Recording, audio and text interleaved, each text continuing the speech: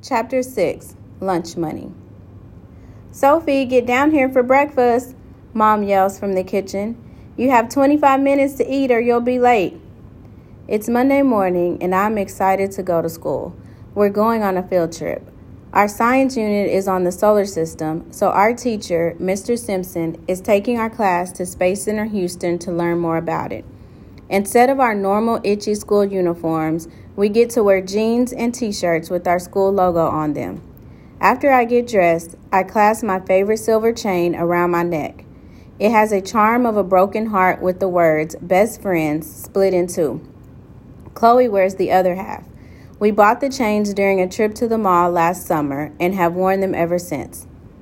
I grab my backpack from beside my bed and head downstairs. When I make it to the table, Cole is slurping down a bowl of Fruit Loops. I pop him on the head with the palm of my hand before Mom sees.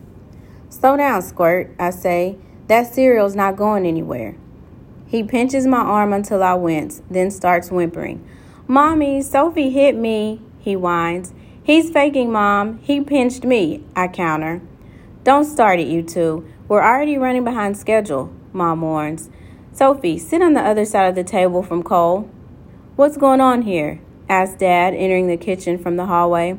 Just a typical Washington family breakfast, Mom sighs. Well, I have something that should make you both smile, says Dad. With all of the excitement about Cole's fish on Saturday, I forgot to give you your allowances and lunch money. Luckily, I have some extra bills in my wallet. Show me the money, Cole claps his hands. I smile. We've been begging Mom and Dad for months to give us an allowance for doing extra chores around the house.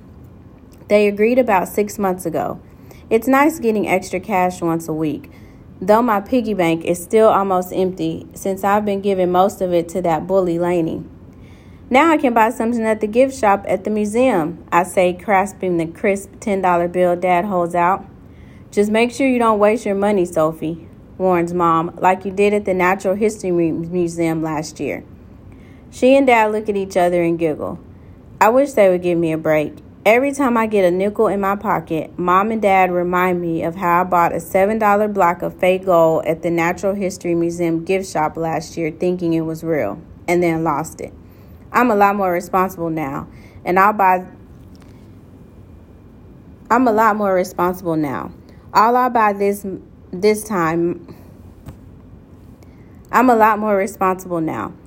I'll buy this time might be lunch at the museum's McDonald's or maybe a ball of toy slime at the gift shop.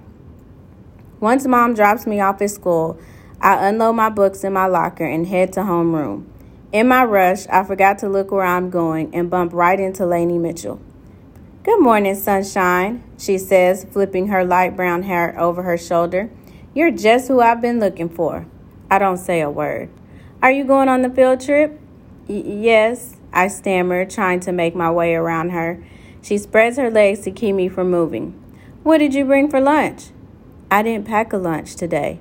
Oh, that's even better. Hand over the cash, Lainey says, holding her palms out. I don't have any money. I lie. Lainey pushes me into the locker. There's no way your parents sent their little sweetie to the field trip without money for food.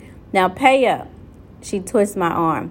I feel tears well up in my eyes from anger and pain. I can't stand Lainey. Why did she have to come to our school? I reach in my backpack and pull out the $10 bill that Dad gave me this morning. Lainey lets go of my arm.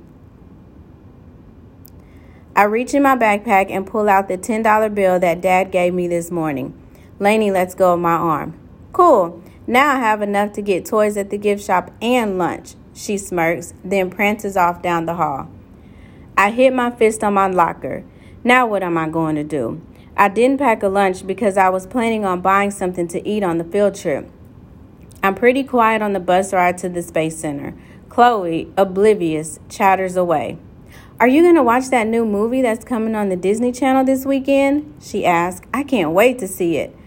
I hear another group of kids closer to the back of the bus, oohing and awing at a story Lainey is telling about some scary vampire movie her parents let her watch.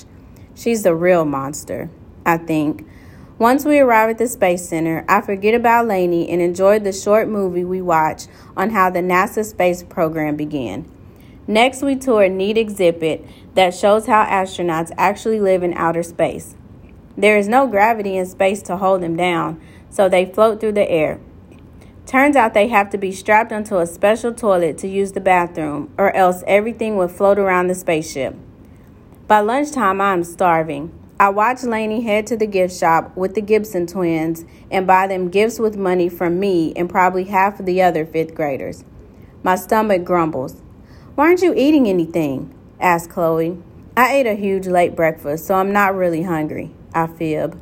Once I get home from school, I rush to the kitchen to get a snack. "How was the field trip?" Mom asks as I spread peanut butter on a piece of bread.